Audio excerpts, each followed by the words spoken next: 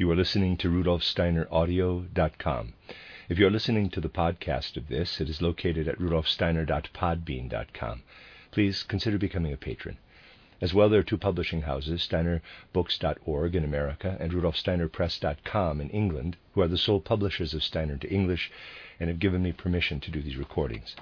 This is a compilation of lectures by Rudolf Steiner entitled The Festivals and Their Meaning. I'm on the last section, the Michaelmas section. This is the 26th lecture in the series, number 5 in this subsection.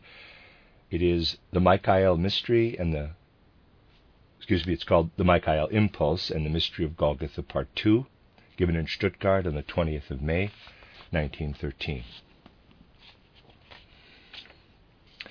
We have tried to throw some light upon the character of our present age, as it is determined by the workings of cosmic law. This is a matter that should not be lightly passed over.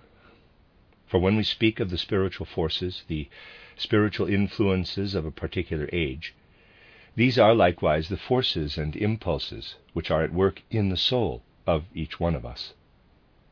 We cannot live in harmony with our own souls unless we are able to place ourselves in right relation to these forces and influences of our age, which are at the same time the spiritual forces and impulses at work within us. In whatever way individuals among you may account for your belief in descriptions given by spiritual science, it is absolutely true that in the souls of all those who come to it with genuine integrity, there lives, perhaps unconsciously, an urge that comes from the genuine spiritual impulses of our time. In the last lecture, I endeavored to show you that at the present time we are living in what one may call the Michael age. An understanding for spiritual things is now becoming possible for an increasing number of souls. During the course of previous centuries, it was possible to acquire an understanding above all for the things of external natural science, for physical, chemical, and physiological laws, for everything related to external space and time. During the Gabriel age, understanding was awakened for all that went from triumph to triumph in the natural sciences, and inclined people to a scientific conception of the world. Now, however, we are entering upon an age in which it will be just as possible to understand the things of the Spirit.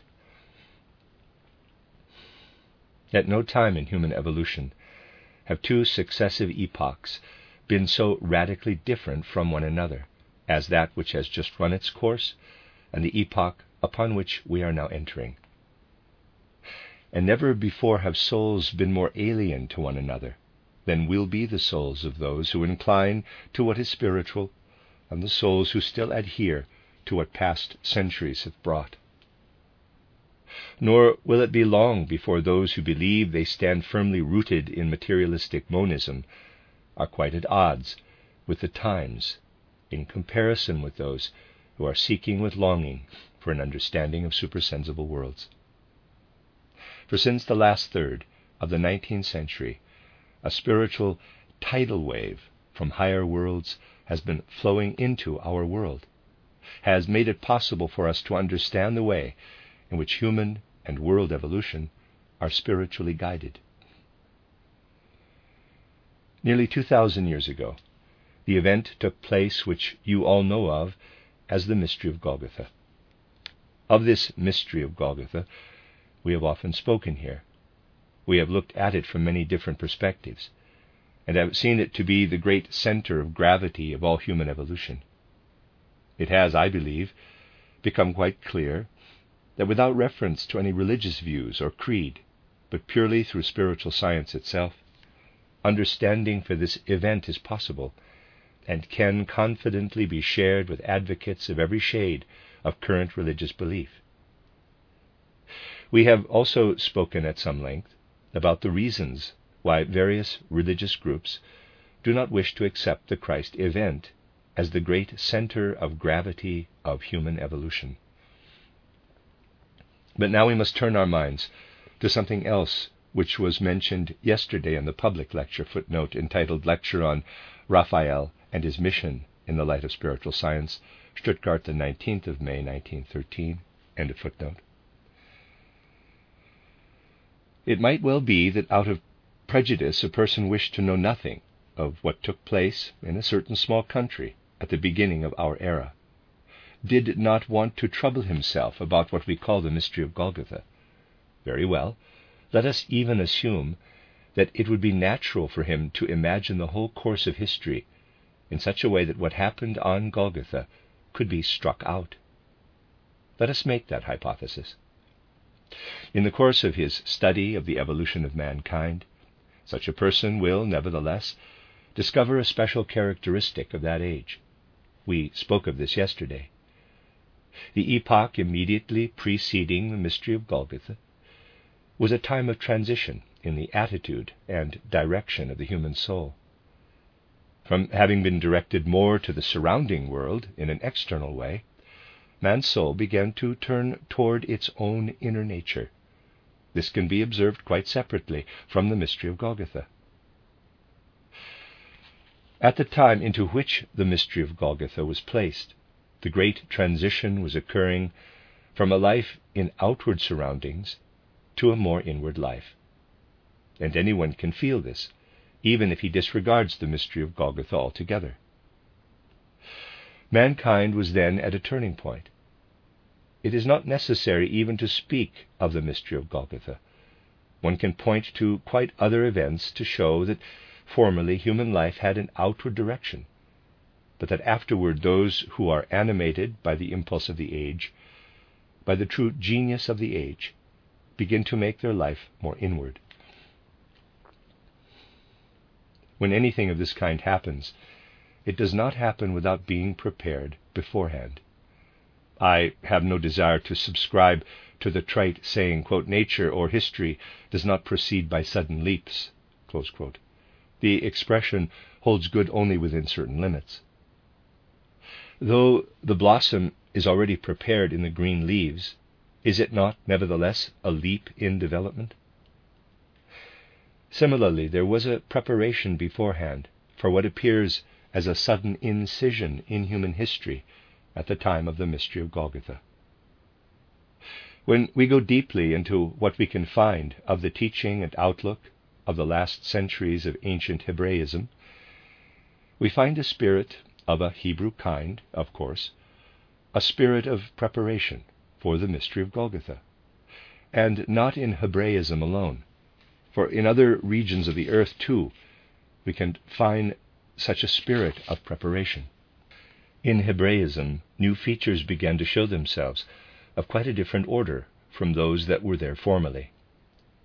In the 6th century before the mystery of Golgotha, we find an altogether new mode of regarding the world, compared with what we find earlier in the spiritual life of the Hebrews. It marks a new epoch. This reveals itself clearly enough to the careful observer, and if it shows itself here in a different manner, since the old Hebrew people were differently constituted, yet it is the same spirit, expressing itself differently, which prevails in Greek philosophy and even in the Greek art of poetry in the last centuries before the mystery of Golgotha. We find it everywhere.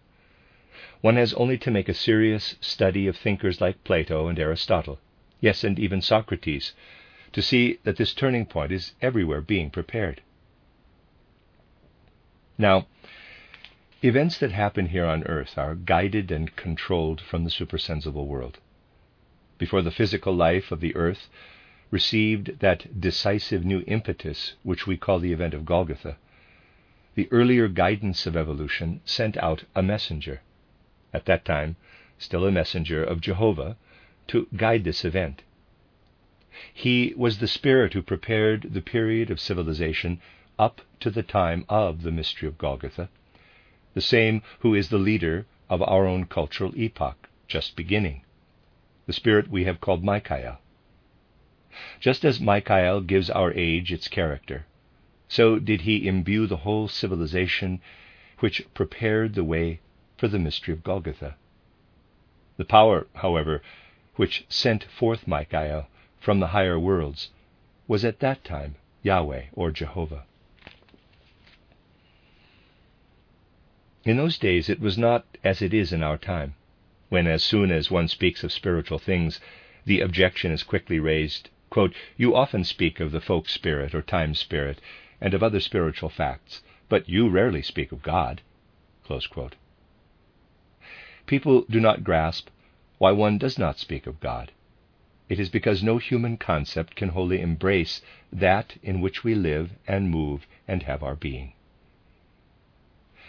In this regard, one also meets with some points of view which are very interesting. When I gave a public lecture recently in a certain town, and as the practice often is, questions were sent up to be answered, one man put a very clever question. He asked, quote, "If, logically, one recognizes an object through the fact that one looks at it as an object and can stand before it, and if we cannot have an objective picture of an object, which we have in ourselves, like the pupil of the eye, for example, because we cannot look at it, then how does this fit in with the opinion of many mystics, that one must remove oneself from God in order to be able to contemplate Him?" Close quote. Certainly many mystics have maintained that one must withdraw from God in order to contemplate Him. It was a clever question, but the only answer that can be given is, quote, "You may withdraw from God as much as you please, but you still remain in Him. You cannot get beyond God." Close quote. Logic may often be very logical, but fall short of reality. In times when people stood nearer to the spiritual, they had a feeling of reverence for the divinity in which we live and move and have our being, the divinity which is not even always right to call by name. And for that reason the ancient Hebrews, in order not to pronounce the name, used the expression, the, in quotes, "countenance of Jehovah." The human being's countenance is what he turns outward, that by which he reveals himself. It is not the whole of his being. One knows a person as he is in his inner being by the features of his countenance. But one does not, on that account, presume to speak of the whole person when one means his face or countenance. At that time, therefore, Michael was called the countenance of Jehovah. People preferred to speak of the representative through whom Yahweh revealed Himself to mankind, as though through an external countenance. Even in intimate circles, they would rather name the representative than speak of Yahweh Himself. Michael was at that time looked upon as the spiritual regent of the age, as the messenger of Yahweh, as the member of the hierarchies from whom streamed forth the impulse that was to bring about an understanding of the event of Golgotha. In the intervening centuries, other beings from the rank of the archangels have guided mankind's spiritual evolution, but the one who guided it when preparation was to be made for the mystery of Golgotha is the same being who is now sending once more a flood of supersensible life into the world of the senses. There was a Michael age then, and a new Michael age is now beginning. There is, however, a vast difference between the previous Michael age and ours. It would take us too far today to describe the kind of understanding people have been able to bring to the mystery of Golgotha during the period which has elapsed between that Michael age and ours. There have been deeply fervent souls whose intense need for belief has enabled them to gain a relation to the mystery of Golgotha and its bearer. There have been deeply religious natures all through the centuries, since the mystery of Golgotha, down to our own time. But although the mystery of Golgotha exists as a real fact at the beginning of modern times, human souls can, nevertheless, not presume to understand it fully without preparation. New epochs will follow one another, in which human souls will grow ever deeper and develop an increasing understanding for what happened in the mystery of Golgotha. The event itself stands there as a great turning point in human evolution. Understanding of this event will continue to grow and ripen in the spiritual evolution of the earth. We cannot engrave this deeply enough into our souls. Let us look by means of a certain metaphysical abstraction at what actually took place at that time. We have described it from various points of view. Let us now choose a more abstract approach, but one which, if we allow it to work upon us, can call forth a deep feeling in our souls. When, with ordinary powers of observation, and even with scientific observation, we study the things around us, we learn to know, by means of ordinary thinking and ordinary science, the laws of existence in the mineral, plant, animal, and human kingdoms. These laws all culminate in an ideal: to understand life. But life is not understood here on earth. Occultism alone can give knowledge of life.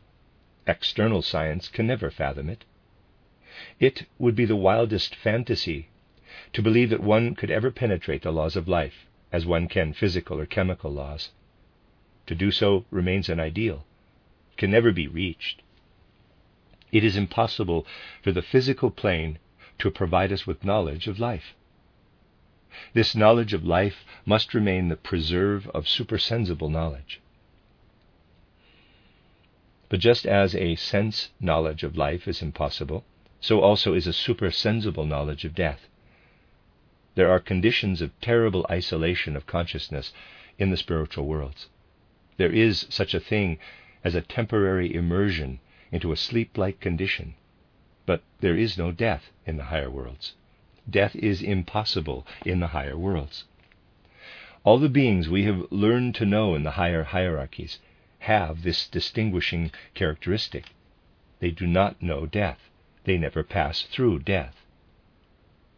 Just as we are told in the Bible that the angels covered their faces before the secret of birth, the secret of becoming a human being, so must they, and all other higher beings, cover their faces before death. For death is an event that is only possible in the sense world, not in the supersensible. Among all the beings of the higher worlds, there was one, and one alone, who had to go through death. We may also say who willed to go through death. That is, the Christ. To that end, he had to come down to earth, in order that a being of the higher worlds might be able to accomplish what was necessary for earth evolution. The Christ had to descend from a world in which there is no death to the world in which there is death. If such ideas are at first abstract, it is for us to change them into feeling and experience. The full understanding of what I have now described in an abstract way will become a concern of the evolution of humanity. With a certain reverence, with humility and delicacy, let us approach today the secret of the mystery of Golgotha. For what was it that really happened then? It has often been described. The Christ descended from supersensible worlds into the world in which he has since lived as a hidden force, a force, however, which will make itself manifest from this century onward. He descended out of a world in which there is no death, into the world of death. And he, this force, has united himself with the earth. From being a cosmic force, he has become a force of the earth.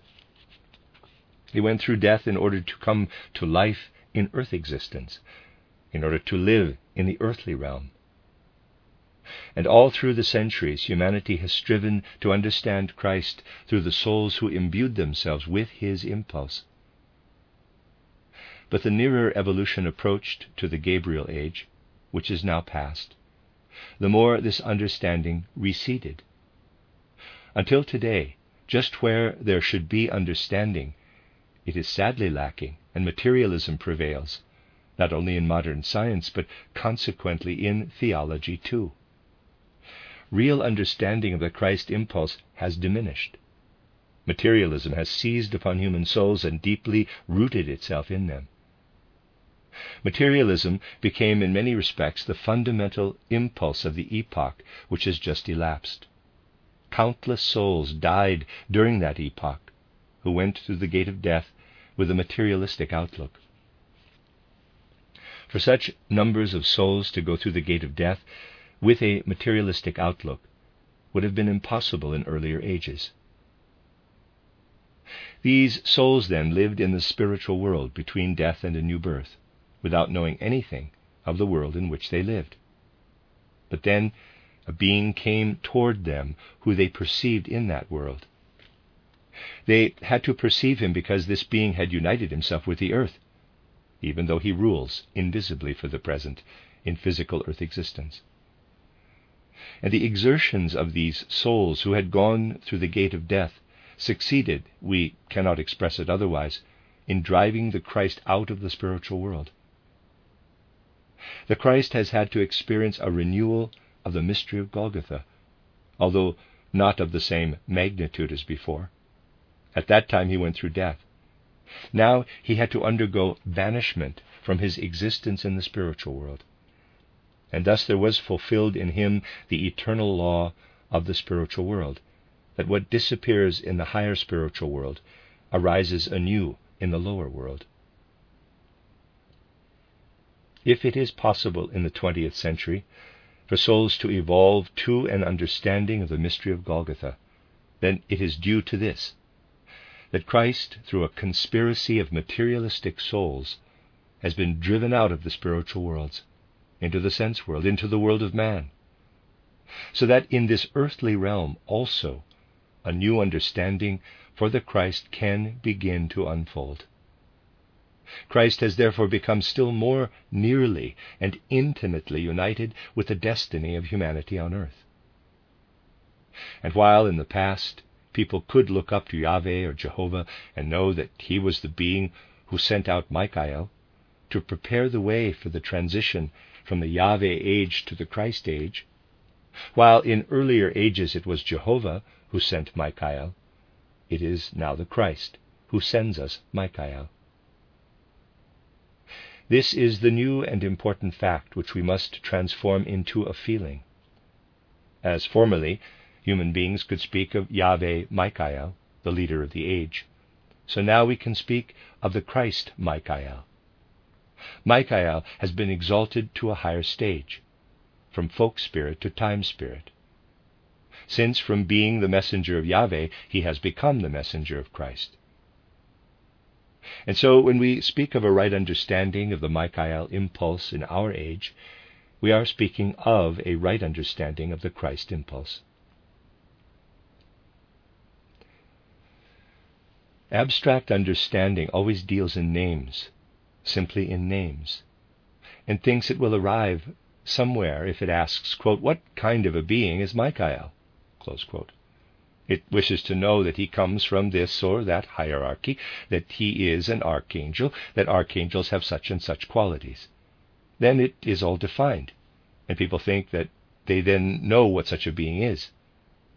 But they do not.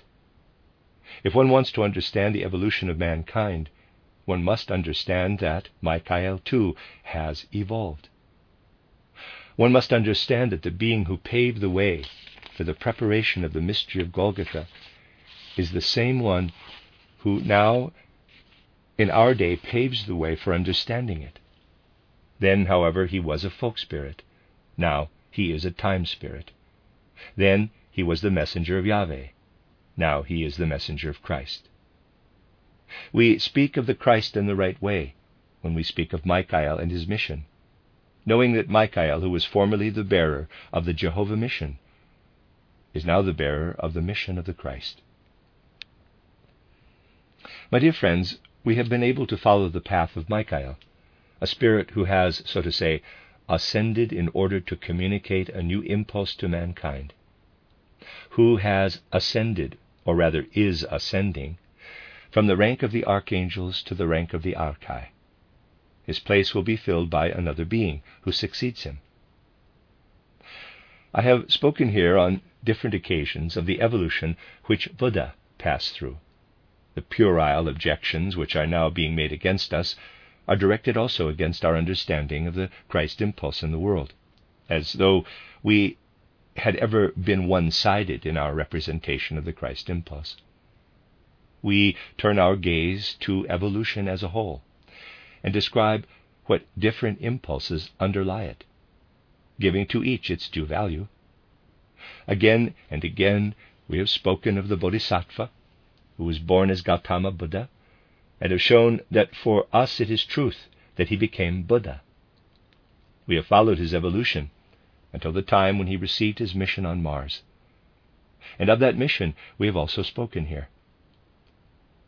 As long as man dwells on earth, each human being, however high he may stand, is accompanied by an individuality who guides him from incarnation to incarnation. The individual guidance of human beings is subject to the angeloi, the angel beings. When a human being evolves from the level of a bodhisattva to that of a Buddha, then his angel is, as it were, set free. And it is such angel beings who, after the fulfillment of their mission, ascend into the realm of the archangels.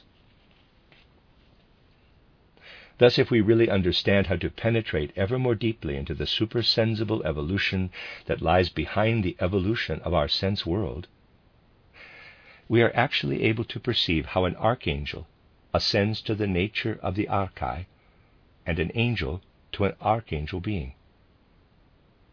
I have not spoken to you about the spiritual background of the world in which we live, and in which we wish to take our stand as anthroposophists, in order that you may merely theorize over these things, but so that you may transform into feeling and experience what has been expressed in words and ideas.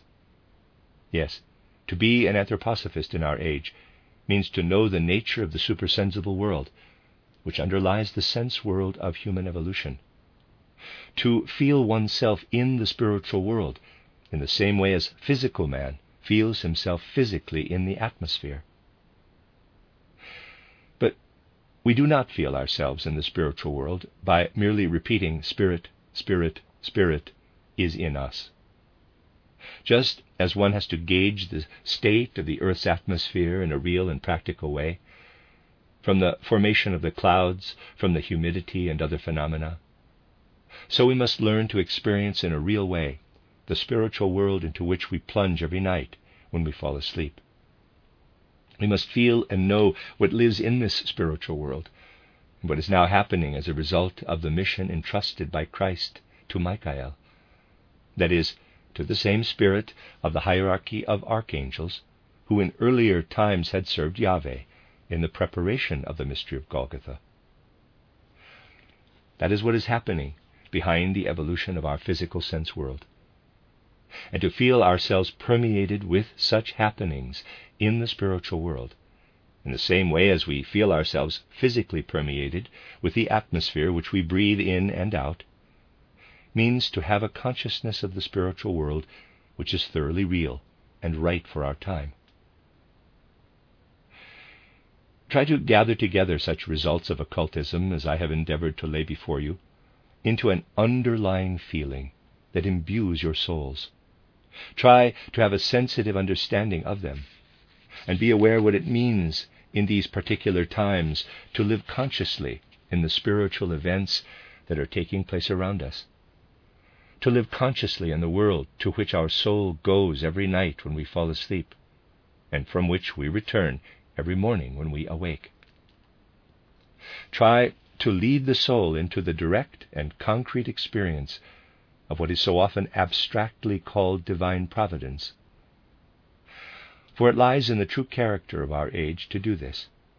Try now, in this present time, to know and experience the individual beings who compose what people of past ages could only feel in an undefined way as a providence moving through the world. The task of the previous epoch was to find natural science. Place this as a picture before your souls. At that time, the laws of nature were useful and good if they were rightly used to build up external world conceptions in the human soul. But there is nothing absolutely good or bad in this external world of Maya. In our time, the laws of nature would be bad and evil were they still to be used to build up a world conception at a time when spiritual life is flowing into the sense world. These words are not directed against what past ages have done, but against what wants to remain as it was in earlier ages and will not put itself at the service of the new revelation. Michael did not fight this dragon in the ages that are past, for then the dragon which is now meant was not yet a dragon. It will become a dragon if those concepts and ideas which belong only to natural science should be used to construct the world conception of the coming age. The dragon is a fitting image for what wishes to rear its head amongst mankind, for what must be vanquished by Michael, whose age begins in our own time. That is an important imagination. Michael overcoming the dragon. To receive the inflow of spiritual life into the sense world is from now on a service to Michael. We serve Michael by overcoming the dragon that is trying to grow to his full height and strength in ideas which during the past epoch produced materialism, and which now threaten to outstay their usefulness and live on into the future. To defeat this means to stand in the service of Michael. That is the victory of Michael over the dragon. An old image, which for earlier times had another meaning, but which must now acquire the right meaning for our age. When we are conscious of the part we have to play as people of a new age, then our task can rise before us when we contemplate this picture of Michael conquering the dragon. Let us then take this picture and make of it our imagination. Let us try to understand our times through a precise and real awareness that we are permeated by the spiritual guidance of our age, a guidance available to each human soul who sincerely and honestly seeks to evolve and ascend to ever higher levels of spiritual life. The end of Lecture 26.